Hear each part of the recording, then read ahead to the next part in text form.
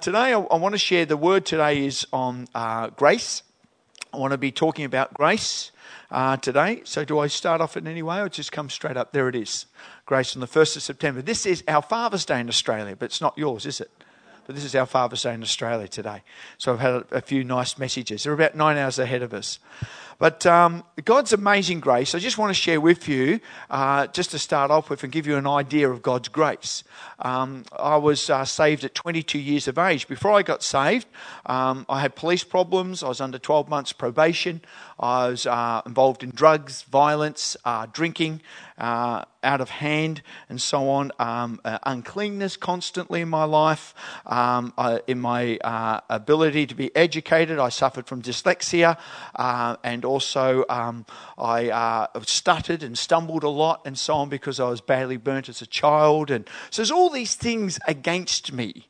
I had a very poor self-image when my parents got divorced and so on. I was a very confident child at 9 and then lost all my confidence, so on. But God's grace, amazing grace, selects. Today we're seeing God's amazing grace. And these two will survive by God's grace. Because they've been tested and tried in the house, and Paul and Emma carry a grace. And when you can't keep going, your grace will. Grace is a powerful instrument in our life, a powerful impartation in our life. And and all the wounds in my life, all the damage, but God's grace chose me. And he chose me, he selected me, and his grace started to work in my life. Never could really work up until that time. And then began to work in my life. And today I want to talk about the importance of coming back to this grace and understanding this grace. The grace is the assignment that you have on earth. The grace is your gifting and enabling your favour that's given to you by God. And it's so important. And you've got to understand the grace coming upon your house. As we even link together and so on, there's grace that we have on Southern Lights. And that's why Pastor Tony and Pastor Phil came out to check out our church to see this grace. Grace is something you can see. I'll share about 10 points of how grace operates today. But why did they come? To see the grace. Let's check out this grace. We've heard them talk about this grace, but let's come and check out the grace. And so they were imparted to, they were affected and so on. They realised there is this grace. And so hence this relationship grows because you see grace on certain people's lives. Now, I don't prophesy that today to shoot guns in the air, but Paul has a grace over his life, and therefore Emma, this apostolic grace. I know that prophetic is going to continue to rise in you. You look blueprint next year called Emma, which is very handy and so on. But that's to build, and you'll be frustrated all your life unless you're building. Because that's that apostolic which will emerge in you. Let's build it and build it properly and build it correctly so it will last and so on. And so that's the exciting part about grace. We have gained grace. So point one, we have gained access into this grace. I especially want to look at Romans 5, 1 and 2 there. It says, therefore, since we have been justified, just as if we've never sinned. Justified means like you've never sinned, you're perfect, you've been justified through Jesus Christ. Through faith, we have peace with God through our Lord Jesus Christ. Verse 2, very important. Through whom we have gained access by faith into this grace in which we now stand. So we gain access into this grace we now stand by faith. So you can have all the grace and all the enabling and an incredible assignment over your life, but you mightn't believe it. Because you can't access grace except by faith. So I had to start to believe that God could do something with my life. I never touched drugs from the time I was saved. And just everything started to change in my life. And I kept accessing this grace by faith. This poor self-image had to go and Christ had to be formed in me. Everything that was raged against me had to go because this grace I was accessing by faith started to work in me and change me. Jesus Christ started to form in me and change my whole life. We've got a marriage now for 33 years. We've been together. That's grace in action. Where marriages are failing, our marriage keeps going from one degree of glory to the next and so on. And we'd love to take a marriage enrichment here. We take marriage enrichments all around the world. We're going to take one in South Africa, just taken one in Sydney, up in Australia there, and so on. It's this because we have the grace that's worked in us. I was unclean, I was a mess, I was going around in circles, my parents divorced and I was damaged, but then this grace I accessed and started to work in this marriage and so on. And now we take marriage enrichments everywhere. And there's a huge grace that gets poured out, and all the married couples start to come together stronger because this grace that operates in our lives. It's amazing, isn't it? Access this grace. I could say, oh no, I've been from a divorce, and I could have had 1,000 reasons why our marriage wouldn't work. But see, I believe by faith, I accessed this grace that said God actually made marriage. He invented it. He created it. And so on. So I keep coming to the Maker. Karen and I constantly come together and pray and access this grace, and it works in our lives. This marriage just keeps working, getting better, and so on. The two becoming one is a powerful ingredient. We're saved by grace. We know this scripture, but I can't avoid it. I can't miss it. Point number 2 is, for it is by grace you've been saved. And so no one in this room could have entered into the kingdom except by this grace that says, come in, be a son. Through faith, again, it says, it makes it clear. And this is not from yourselves. It is a gift of God. God's grace is a gift. It's all God-orientated. Grace has nothing to do with your abilities. It's all it has to do with is your faith. You can be the worst of all. Paul says, I was a sinner of all sinners. But he was a super apostle because he knew the grace. I used to kill Christians. Or he's the same, throw them in jail. And by this grace I entered into, now I've become an incredible apostle. It's amazing, this grace. You know, it's just incredible how it works. Not by works. No one can actually make it happen themselves. I want you to know you can't make it. You'll be very exhausted in your Christianity trying to get this gift going that you don't have. Trying to be a leader that you're not called to be. It's important that you know that there's grace that works in you. For we are God's handiwork, created in Christ Jesus to do good works. It's the good works that God's called us to do, not the good works you think you should do. That's where God has called us to. So you've got to find that. Paul discovered it was set apart in his mother's womb, that he was set apart to be an apostle. But he didn't find that assignment. He was doing good works, so to speak, killing Christians and putting them in jail. And so until he found out, he met Jesus Christ, and by faith he started to believe, what do you want to do with my life? Paul's assignment was given to him. I'll quickly mention that. In Acts 22, verse 10, it's not up on the board, sorry everyone, but in Acts 22, verse 10, he's explaining to one of the kings or the counselors at one stage, he's explaining how he got saved. And it says, what shall I do, Lord, I asked, because he's just been hit on the road to Damascus and so on. Get up, the Lord said, and go to Damascus. There you will be told all that you have been assigned to do. Okay, so I've got to get up from this road. And so he couldn't see at the time. And for 3 days he had to be led by someone, and he had to go to Damascus. His first assignment, he could have gone, no, I'm not going to Damascus. I'm a Pharisee and I go where I want to do, and I'm going to go to the Jewish people. So this first time he heard from God by faith, he embraced it immediately and went off to Damascus. And there he is, and this is what, in verse 21, then the Lord said to me, go, I will send you far away to the Gentiles. Totally trained, total abilities to reach Jewish people. Absolutely a Pharisee of Pharisees. He was a genius. And God says, forget that. And I'm going to send you to Gentiles. He wouldn't even go into a Gentile's house, this guy. He wouldn't even talk to a Gentile. And suddenly he's being sent to them. Wow. And he accessed that by grace, by faith. I'm going to do what you say. Can't you see this man became powerful. Say if he said, no, I want to reach the Jews. No, God said, I had someone else for that. I've got this fisherman that the Jews think is a bit of a joke, and I'm going to send him. Yeah. See, God doesn't, look, there's nothing wrong with education. I'm an educated person, and there's nothing wrong with anything like that, but it's your works. But what is the grace on your life? What is that call, that assignment that God has for in your life? Because you're in a house, it's a prophetic house, and God's going to be pointing it out to you and coming to you. There's 3 assignments I spoke today. It's clearly given to you. That's what God told me. I was prayed about Paul and Emma, and God said, tell them these 3 assignments. And the third assignment, I said, that's a big one. He said, speak it out, Peter. Don't be afraid of it. You know why I'm not afraid of it? Because by grace. Because it releases something over their life, and grace comes over their life.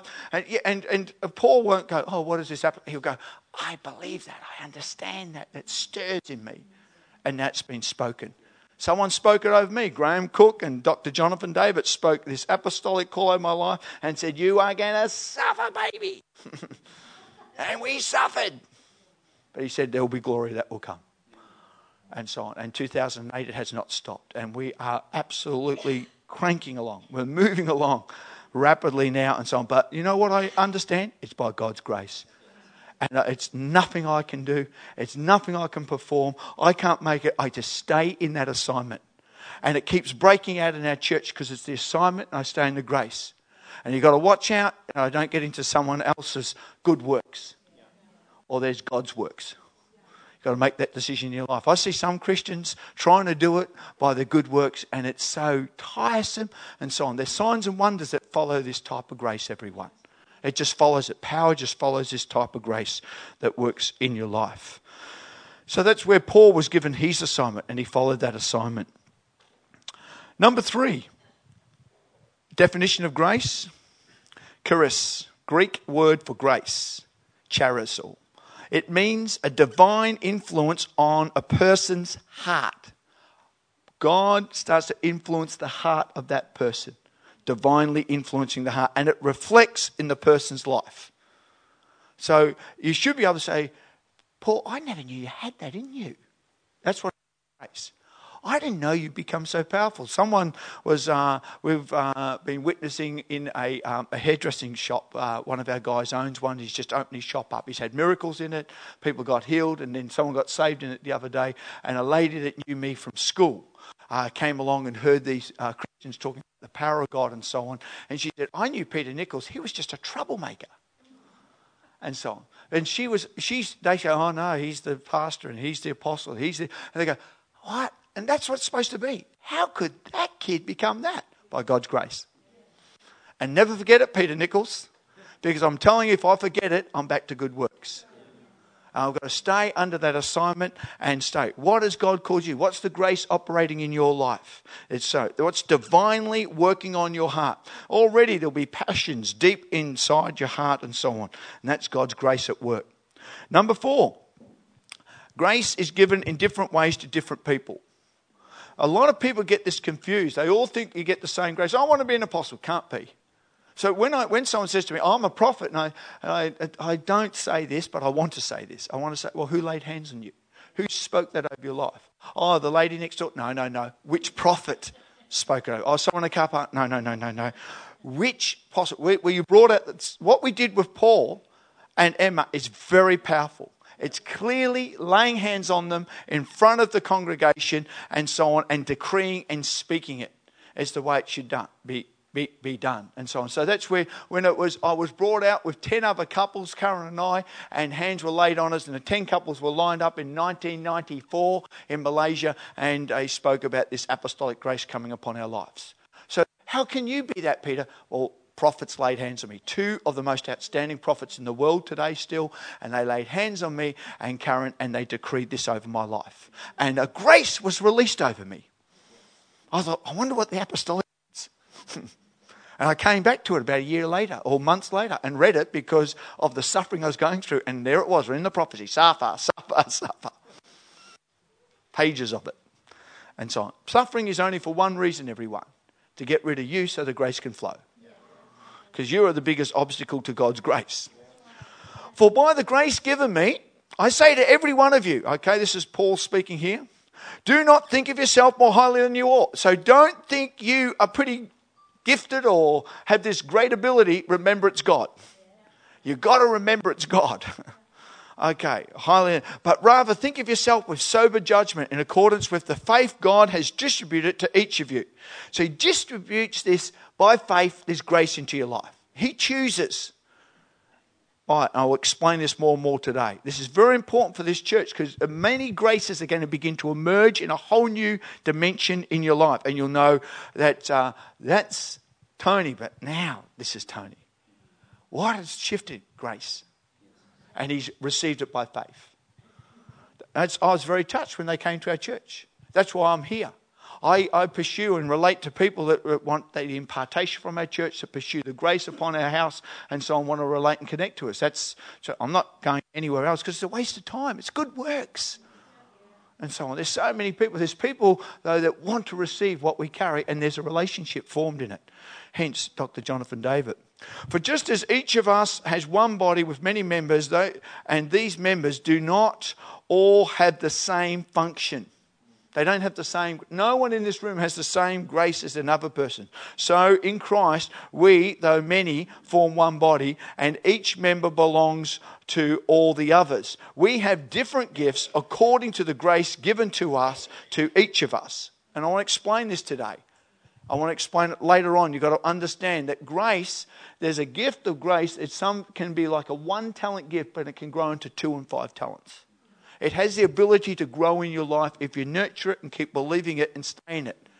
What would be the point? Why did I go to the school of prophecy? Because I felt this whole prophetic thing going throughout my life as a young boy, and it had no avenue. Then I became a Christian, and this prophetic word used to rise up and speak out. And in our service, you could only speak at a certain time. And I'd feel like it just this word, and it burst out. No one would say anything. My pastor wouldn't say, "You've got a gift," or whatever. It just would happen. And then I just muddled along in my life with this talent called the prophetic gift. And then God gave me a dream and sent me to the school of prophets. So what is going to happen to that gift of the school of prophets? It's going to go through the roof. Because it's there, there's a grace there. And and you come to a school of prophets and the whole prophetic realm just goes to another level. And so it just shot up to a whole other level. And we became what was known as a prophetic church as a result of that. 2 years later, it led us into an apostolic church. And so on, as we spoke about before. That's the grace at work. And so on. Say if I'd gone to a Bible school teaching course and so on, it's not my grace. I would become a good teacher. And it'd be good works, and it's a great thing, but it isn't my grace. We have Pastor Andrew Kavanagh in our church, who carries the grace of a teacher. He's a brilliant teacher. And we have him on our eldership in our team as that gift operating and so on in our church. It's wonderful. I'm challenging him the other day. He's going overseas a bit more. I said, "Andrew, who's the one you're going to hand these batons to teach in the church?" And we're discussing it together. Find that grace. Andrew sometimes sees all these prophets around our church and apostles coming through, things exploding and so on, God moving. And he says, "I want to do that." I said, "You're not allowed to. You've got to stay in your grace." He said, "But can I?" I said, "Andrew, appreciate the grace that God's given you. It's powerful. We need that in the house. Don't want to be like us. What's the point of that?" So we want you to be in your own grace and teaching. Karen holds an incredible grace with women in our house. Powerful. And Zoe is rising in that grace. You've got to keep people in that grace. Stay in it. It keeps merging and growing. Okay, let's look at it. Okay, you can't boast if grace is operating in your life. You can't boast. You just got to remember, God gave me this. And stick to it, please. Don't just give it up. The charismatic era, you go, "Oh, I heard this gift. I want that gift. I want that gift." And you think, goodness me, stay in that assignment. Imagine Paul saying, "I've decided to do some other gift. I want to be an evangelist to Jews." And God says, "Sounds great, sounds fantastic. Probably there would have been Jews get saved, but it's not his grace." But when he went to Gentiles, it exploded. Signs and wonders, power came, Gentiles getting saved. It's incredible. Stay in that grace. Grace is given so we can all function differently. So everyone's got a certain grace. I love it. All our children's workers that are raised in our house, we have a kids club and we have the Sunday school and they're being raised. And you say, "I don't care if I miss Sunday morning. I just love training kids." You know, that's grace. Just working in their lives. And some, we say, just step in there and find out what it's like. So they become a team member. And when they become a team member, the grace over children just flows into them and they explode. Or some go, "Loved it, enjoyed it, but it's not me." And so you serve out that year and so on. And so you go into that assignment that relates to your grace. All right? We have all different gifts according to the grace given us. All right. 7 gifts that follow on from Romans 12. There's 7 gifts that it speaks about. This is just to get you started. These are the basic motivational gifts that you should note in your life and should be operating in your life. When I first did a motivational questionnaire, I got the first gift was prohesi. I said, I've got a prohesi gift. I didn't even know how to pronounce it. But it came up strongly in this questionnaire I did. I've got this prohesi gift, prophecy gift.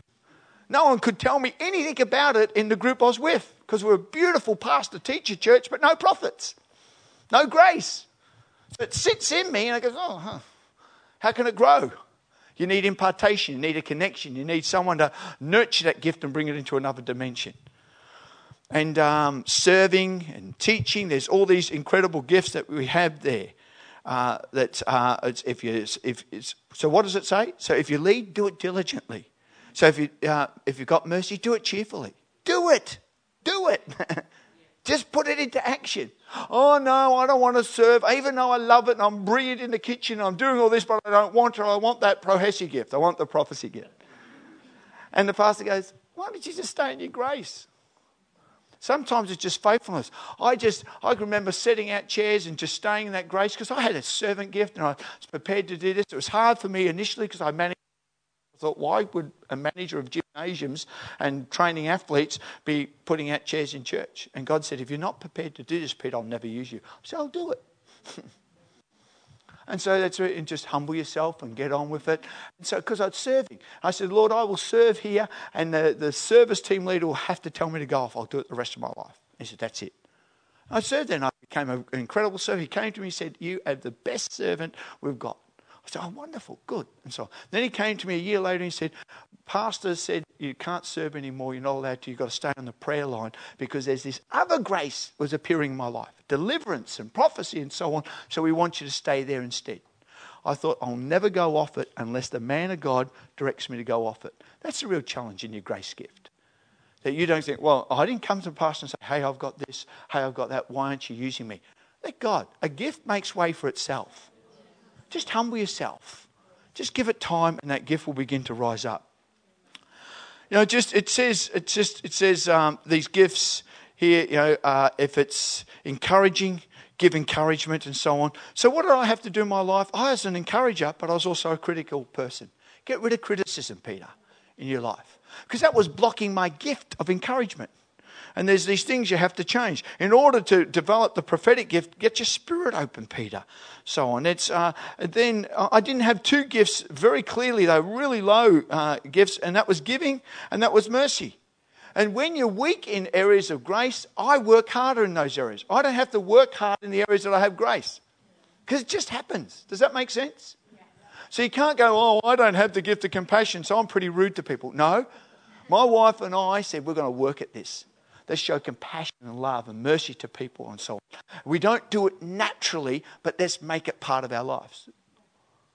Because we realise we lack that. We lack giving in our life. We just weren't natural givers. And we tithe and we give 10% to apostolic and 3% to benevolence. And we give thousands into first fruits these days and so on. We've built it in. It's not natural to us, but we've built it in. Does that make sense? Yeah. Because you don't have it doesn't mean you don't do it.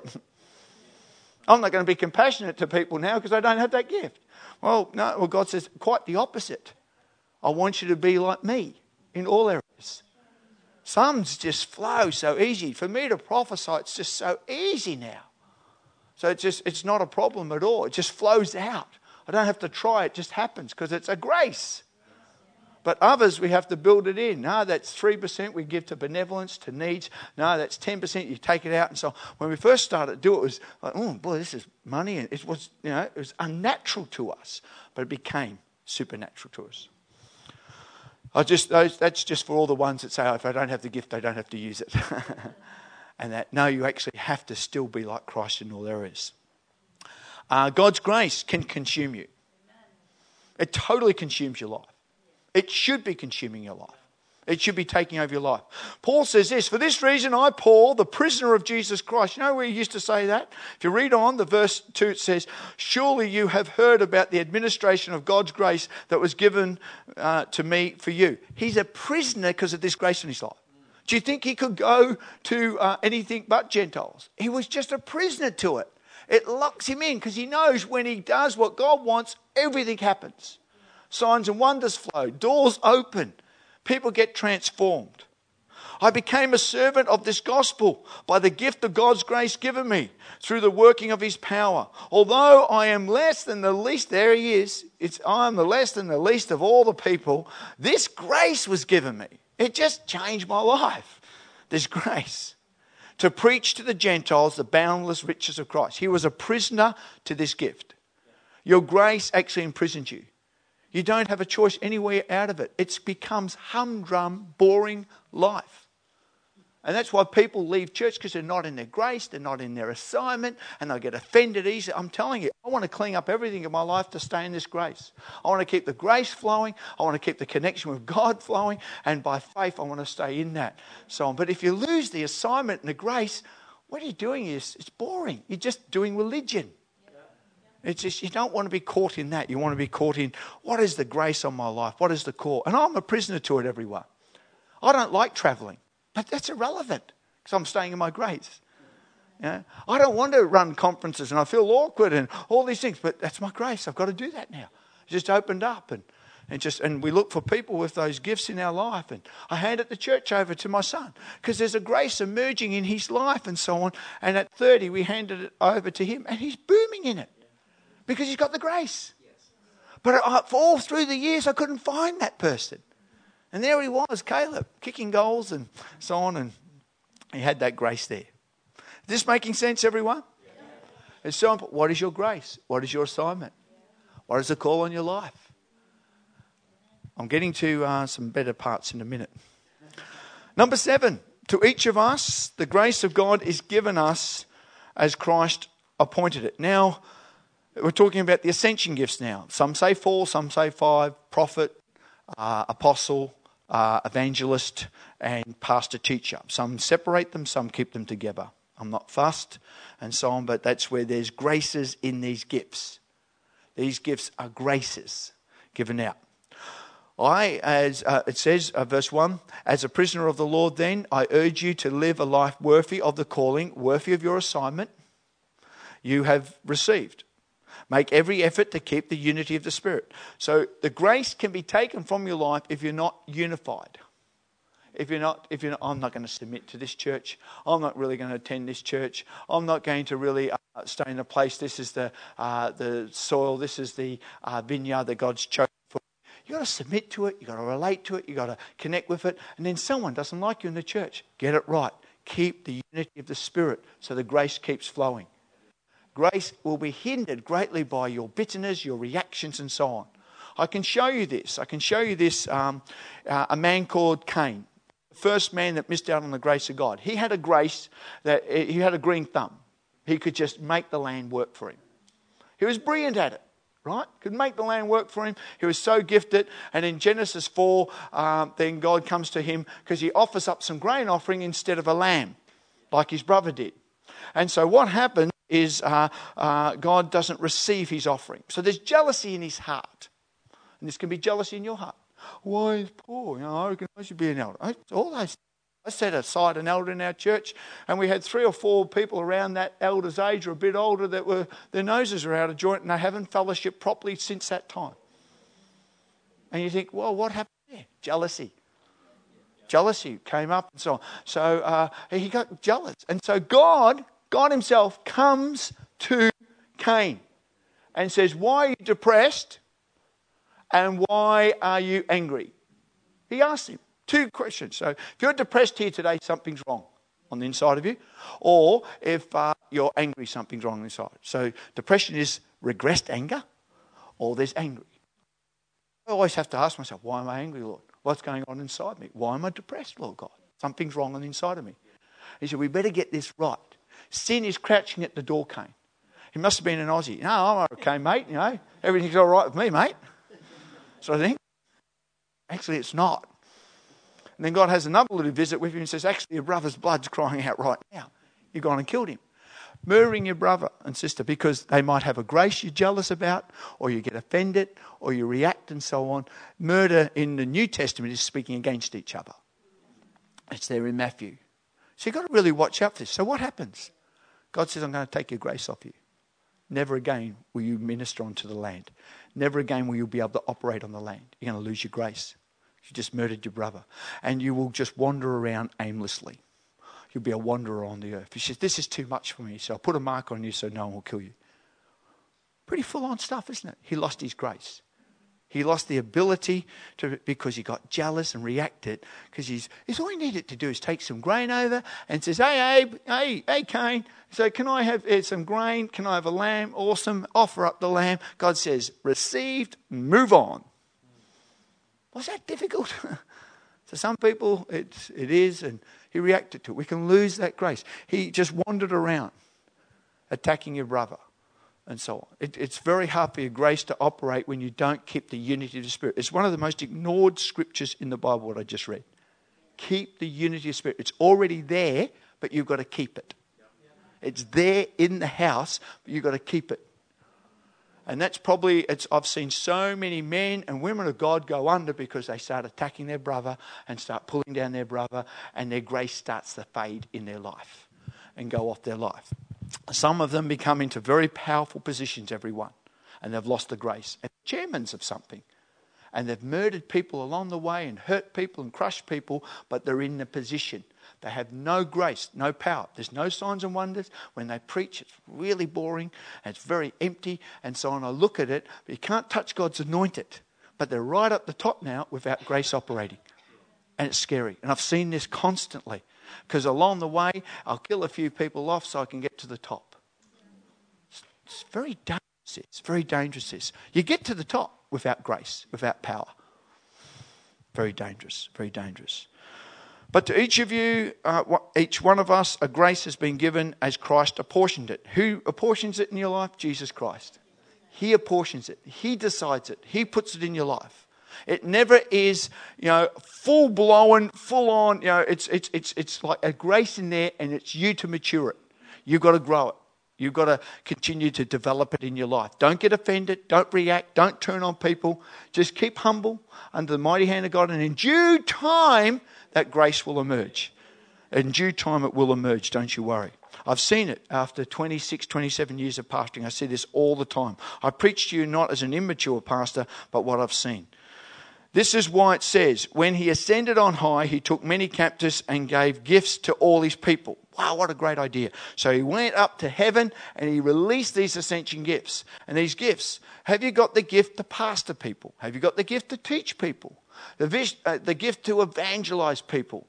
That gift to be a prophet or to be an apostle, the sent one? Now, I believe those gifts grow and develop in our life. When the apostolic was declared over my life, I wasn't an apostle instantly. I was a junior apostle in training. That gift, will it mature and grow in me? Every single person that was lined up that day, the 10 couples, every single one is not there today, except for Karen and I. It's a vicious thing, this whole thing. When things are declared over your life, what's going to happen? Many have given up the connection where that grace came from. Many have walked out. Many have got offended. Many have broken up. Some of those marriages have even broken up. So so how can it go on? It's that marriage staying together keeps the grace flowing. Your marriage will flow in ebb and flow in love. It just does. But if you're in the marriage with destiny, it's unbeatable. It's the destiny that holds marriage together. It's a destiny that keeps you together. The grace is your destiny. So what's your assignment? That will hold you together always. Karen and I are in the same assignment together, and it just keeps us going. Love ebbs and flows. It just does. But I'll tell you, the destiny keeps you close together. We have very romantic, loving times in it, and then we have very empty times in it, because it's not about us feeling in love. It's about us following the God that loves us, and we love him. So Christ himself gave apostles. So he gave these gifts out, and it says in verse 11. Now, it's in verse 12, it says that these gifts prepare the people. So if you're going to grow in this grace, who is preparing you to be a teacher? Who's preparing you to be a prophet? Who's preparing you to be an apostle? I can't be an apostle without an apostle over me. I couldn't be a prophet without a prophet over me. I was in a beautiful denomination of pastors and teachers there and so on, but there's no prophets. So I was stuck. I was stuck. No one could prepare me. And then God gave me a dream, and I went under Dr. Jonathan David, and suddenly I had a father that was preparing me. And the whole prophetic thing hasn't stopped growing in us. Our school of prophets and growing and so on. It has not stopped from that time. The grace has continued to grow. So if I cut off my relationship with Dr. Jonathan David, I wonder what would happen to the grace. I wonder what the flow of it would be. Many people have tried to get me into their movements. We would like you as a prophet to come and join us and so on. And I said, well, I'm with Dr. Jonathan David, but I'm happy to help you. They say, get rid of him and come and join us. I said, I can't. He's my spiritual father. They don't know nothing about impartation and spiritual fathers and so on. I said, just get rid of him. I said, I can't. And so they got rid of me.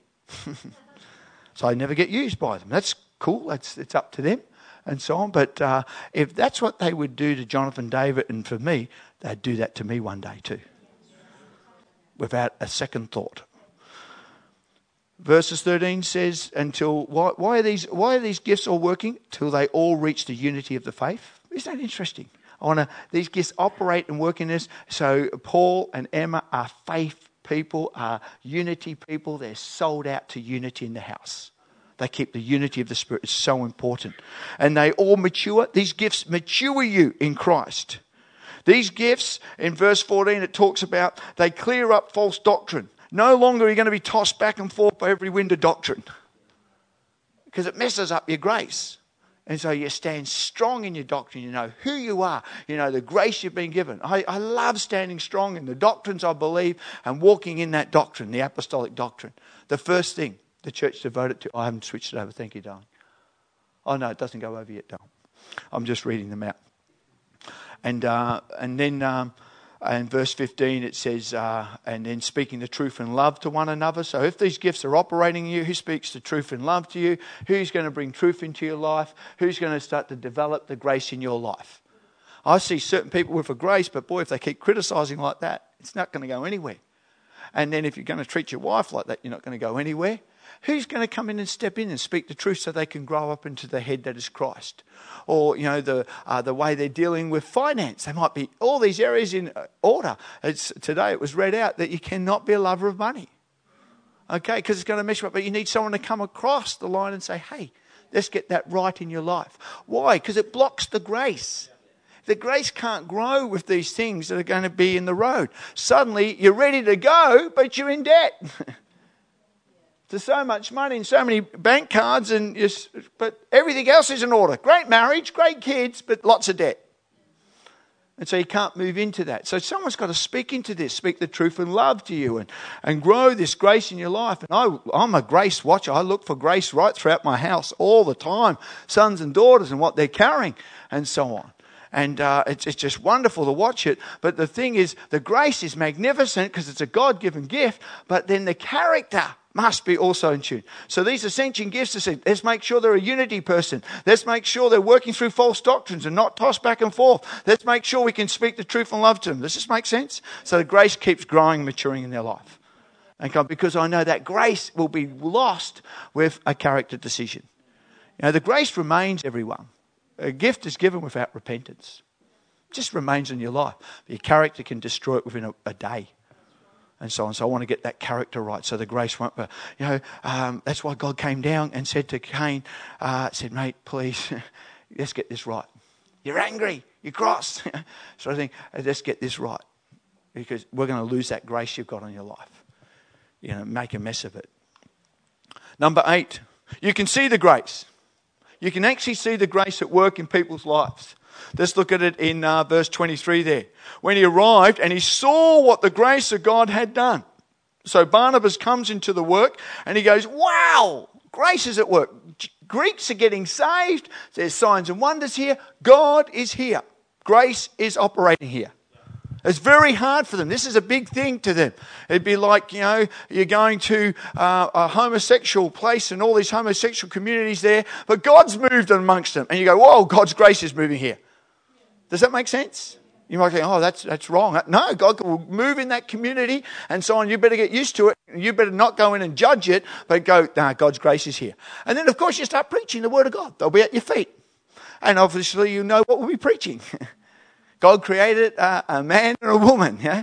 And that's where, and a lot of them will be set free because the grace is flowing. Does that make sense? Yeah. It's very exciting times when you see the grace of God move amongst drug addicts. There's all these drug addicts and so on, and God's grace is moving. You see they're setting them free. Yeah. And so you've got to acknowledge there is a grace of God and it works in your life and so on. As Paul and Barnabas were leaving the synagogue, the people invited them to speak further about these things on the next. So tell us more about this. We want to understand this. They didn't come and go, you Greeks have got a few things wrong here. You're just missing it in certain areas. No, they came in and rejoiced in the grace of God at work in a person's life. Some people are going to really pass you in this place rapidly, if you want to call it that way, because of the grace of God. You need to rejoice in that and go, wow, you're really growing, and so on. And so I had competitive brothers and sisters in the last church I was at and so on. And God taught me to hide away, to not react, to keep my heart right, keep the unity of the Spirit in my life going and so on. I said, oh, Lord, there's so many of us rising here and so on. He says, it's not a competition. I have a path for you, Peter. No one can come on it. No one. It's just yours. And be secure in me in that. Okay, Lord. Okay, Lord. I really would love to be a pastor one day. Yeah, but don't even say it, Peter. Let your pastor note the gift growing in your life. So, okay, Lord. Just stay in the grace. So I was second to everyone in my last church. I helped the youth pastor. I helped in worship. I helped in all sorts of areas. I never led anything. And so I've just helped and sort of thing. And then God took me out and said, now you're in charge of everything. So it's like it's just God's grace. That's not grooming me, is it? No, God says, I'm humbling you. I'm changing your life. You are helping lots of other people. What I really felt, everyone, is to help. What is the vision of this house? What is the grace on this house? What is the assignment on this house? How can I lock into that? God loves it. How can I give my gift and grace to that? And so on. Pastor Tony says, you got a gift with children, Peter. But Peter, we need help with teenagers. Yes, Pastor, I go into that. Oh, but no, my grace is this. Oh, well, that will have to sit on the shelf. Because the need of the house, the grace of the house, the assignment on the house is needed in a certain area. So no one could replace me in the junior teens in my last church. So I said I'd give another year. The year was up, so I gave another year. And God said, I see your heart. I see your heart. The part I could just pull out and no leadership. No, Lord, I'll stay there. It's not my grace, really. I said, I teach kids at school. It's not really me and so on. It's not me. But no one was there to replace me, so I stayed. And so you stay there. When Karen and I left our church, they put a full-time pastor or worker, youth worker in our place. We never got a cent, but they put a full-time worker. Because we left the gap as they sent us out. Well, we trained people and so on, but the youth pastor said, these guys and what they've put in. We kept sowing into the house. To the house's advantage and not ours. But God, heaven says, I see what you're sowing. I see what you're giving. I see your heart in that. So you see the grace in a person's life. You see that grace at work in their life. So it's the exciting part about it. Then we have pillars in our church. We have pillars. So there's 7 pillars we have in our church and so on. So we say to someone, what's that pillar that appeals to you? What's the grace drawn into you? Oh, it's worship. Okay, let's get into there. It's generational. It's going down there. It's prophetic and so on. It's getting involved in these pillars. And it's not 7 pillars, but try to select one pillar. We now say to everyone, no one can have more than 2 pillars in our church. Because we don't want you burning out in 3 or 4 pillars. Just give it to one pillar and lay your life down for that and build into that area. If you've really got it, everyone who does our Timothy training in our church, I say, I don't know if you've got it, but it looks like you have. But let's test it out in the next few years. And if you're an ascension gift, I'll let you know. Because it will make way for itself. So these guys, it's not like, will Paul make it? They know he is it. That's why they're laying hands on him. All right? It's not like, oh boy, I wonder if he'll last as an elder. No, he will. Because they've seen it, they've tested it, they've looked at it, so on, which is so important in our lives. Number 9, the parable of the sower here. Sorry, not the sower, it's the parable of the talents. We can call the talents grace for this example. Again, it will be like a man going on a journey who called his servants and entrusted his wealth to them, or entrusted his grace to them. God's gone on a journey to heaven and he's entrusted a grace into our life. He said he ascended, didn't he? And then he gave out gifts. Okay, so he's entrusted it. And the body, everyone has different functions, different graces, and there's different roles and so on, but he's put grace on you. And so he's finding out, will you be faithful in your house with the grace you've got? And each according to their ability.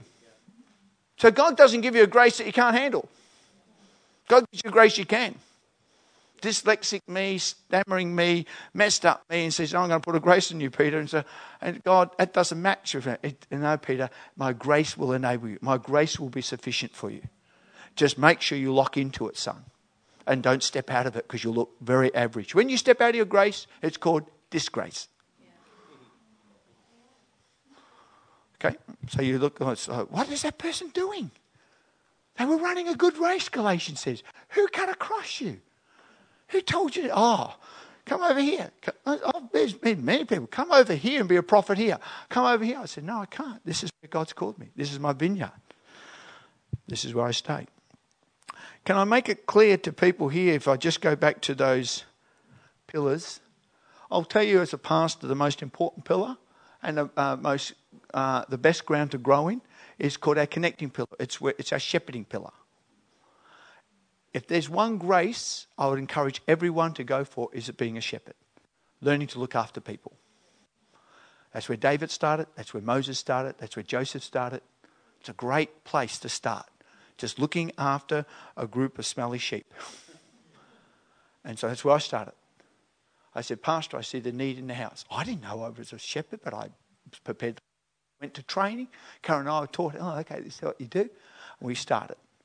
And no one wanted to join us because we were just immature people and so on, I suppose. And we had Caleb, that brought another person into our Connect group. That's our son. He's 30 years old now. But that was, look, we've got another person there. And so, but we started shepherding and we started to learn. And bleating sheep, reacting people. And we had to start to learn deliverance. We start to learn healing of their souls. We start to learn renewing their minds. We start to be trained in this little group of people. And so then there's another group of people. And then we were sent out, and where we planted the church, we had actually raised up 7 little shepherding groups, 7 leaders there. There's a grace on my life. My pastor never told me. But he believed in me. He sent me out because he must have seen it. But he never said, you've got it, son. He just didn't. It's one of the old school, you don't tell them because I get a big head. Would have been really encouraging, though, to just know that, well, they're sending us out. They must believe in us. But and so that's where I just want to share with you shepherding in the house. Pastor Tony, I'd love to be trained in that area. I'd love to look after a group of people, open up our home, care for people and so on. And that's where we have 30 Connect groups in our church now and so on. So we've got people looking after people. We call them shepherds. We bring them out the front of the church. We lay hands on them at the start of the year. We ask for the grace of God to be on these people to shepherd these people.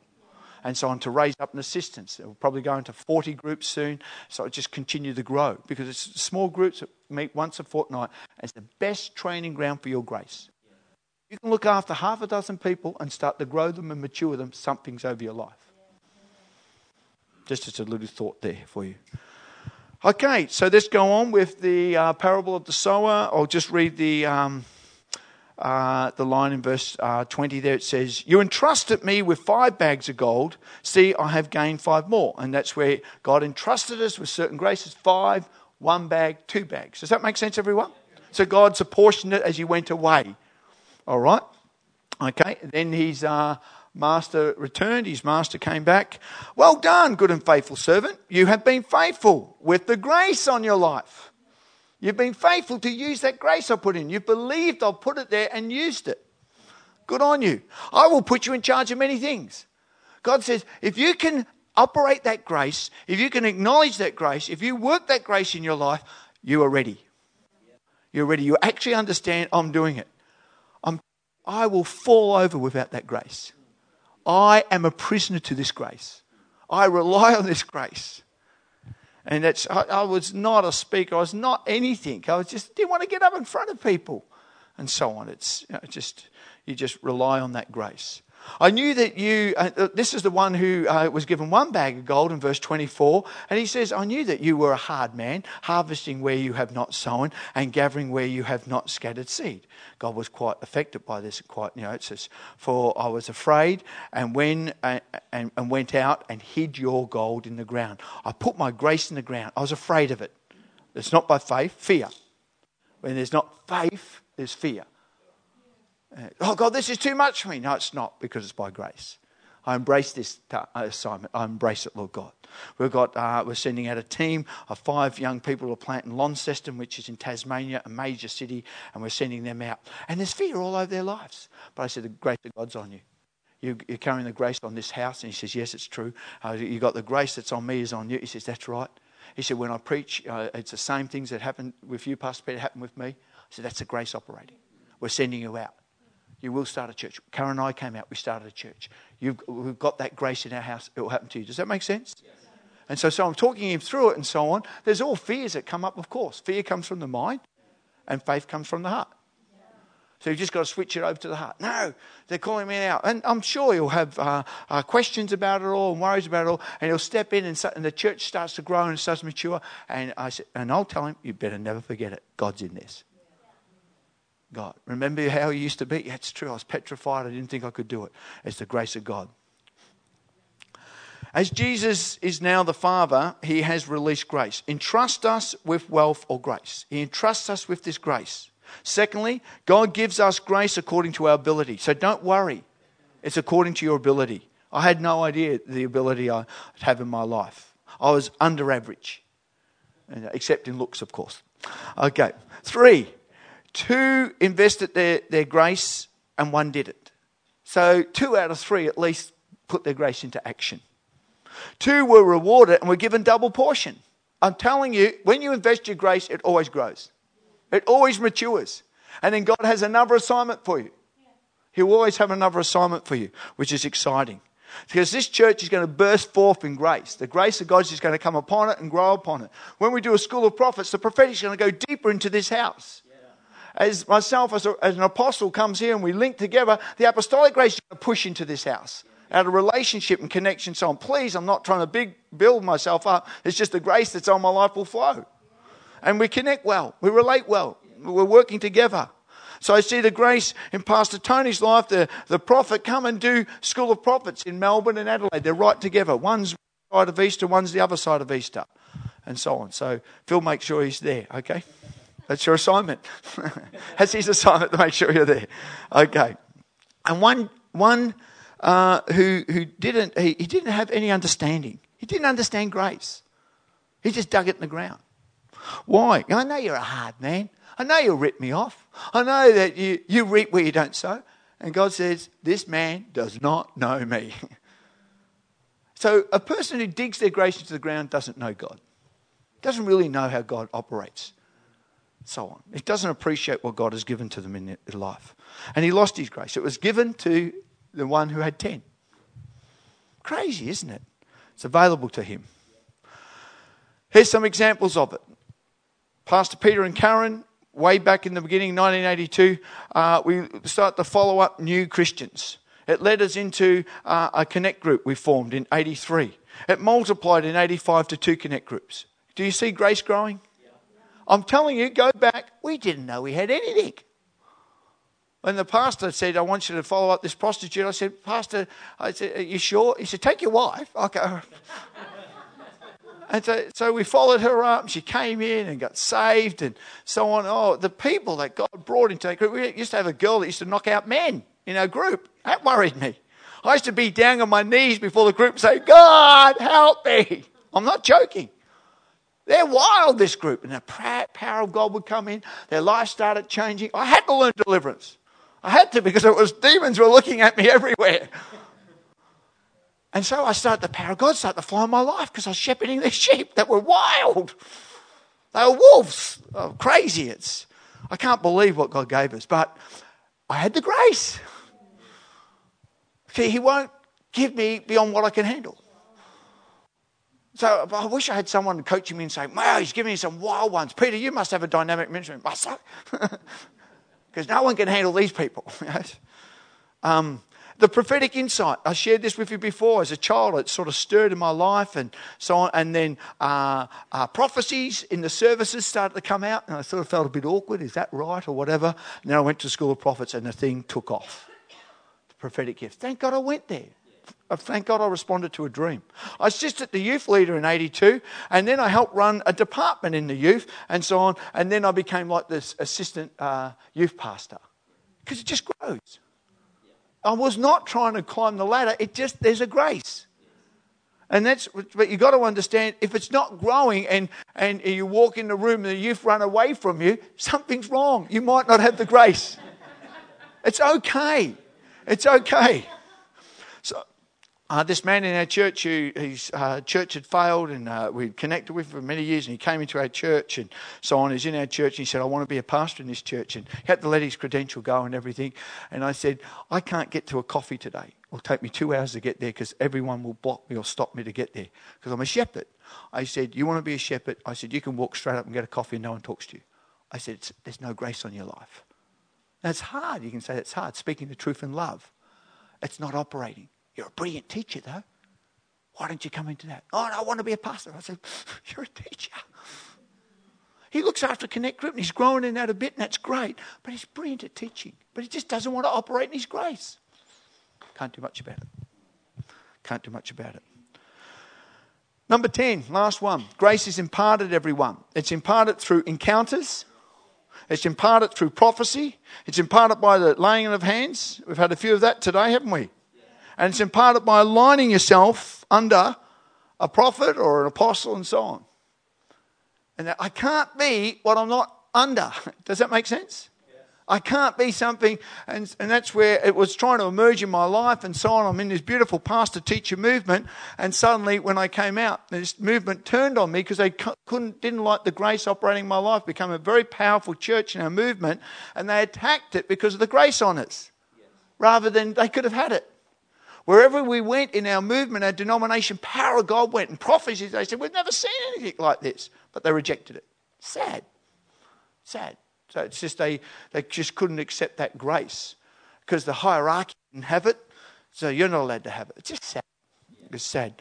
But we've since left and so on. The Holy Spirit's asked us to. But before we did, God said, you take this all across your movement. Take this grace, and he opened doors everywhere, and it was powerful, and so on. And that's something they've got to work with now. Gee, we had this grace, but we rejected it, and it's something that God said, "I'll work it through." Isaiah, I'm sending you to a people that will never hear and never understand. Off you go. Have a good day. You think, God, please, can you send me to someone who wants to hear this message? No, they're going to be, they won't hear and they won't understand, but off you go. I've had to get used to that. There's a purpose in it. You don't be nasty, but you give the message and so on. And years later they go, hang on, that prophet said that. Hang on, what have we done? Does that make sense? Yeah. Okay. Encounters. I was encountered in 1992, Jonathan David spoke discipling over my life. You will disciple into sons and daughters. And I thought, what on earth is that? What does that mean? But it 5-page prophecy, and there it is. I've never had anything like it my whole life, and I thought, wow. And it was so accurate. You'll be a trainer of trainers, all these type of things. So then eventually I went to an apostles' church in Spokane, Washington, in America. And I was powerfully encountered in his church. He has one of the best discipling schools in the world. And I was in it and so on, and I shook for 3 days, and I was encountered. And God told me about 12 months later, I'll put his school on the inside of you. And I was just, John G. Lake Hall he had, I was just crying and weeping there. I was encountered. That's an impartation. That's a grace. God put the thing on the inside of you. And it felt like that. I was crying and teary for 3 days later.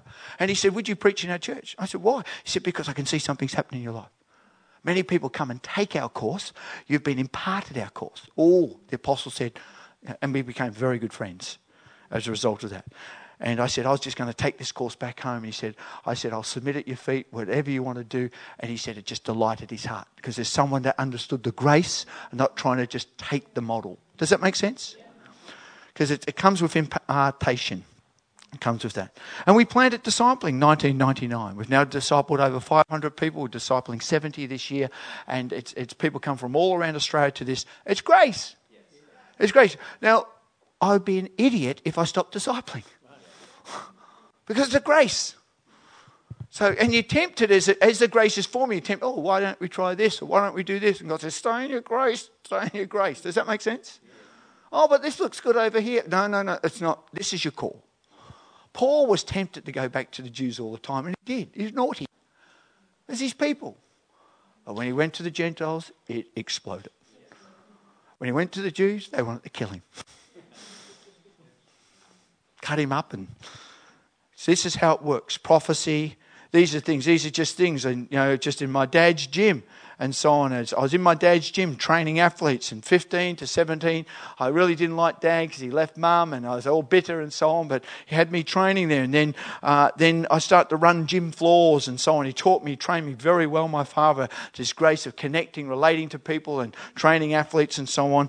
And then I ended up managing a gym. The grace can come through your own dad and Mum. And it can flow through. That grace they have in their life will flow into you. Oh, my dad was a Sparky, now I'm a Sparky. That's an electrician. In Australia we call it Sparkies, okay. Okay, and so these type of graces flow through. I've shared with you today, those graces. And then you've got Paul speaking to Timothy. Timothy, my son, I am giving you this command. A command, everyone. Don't even think about it. This is what you must do.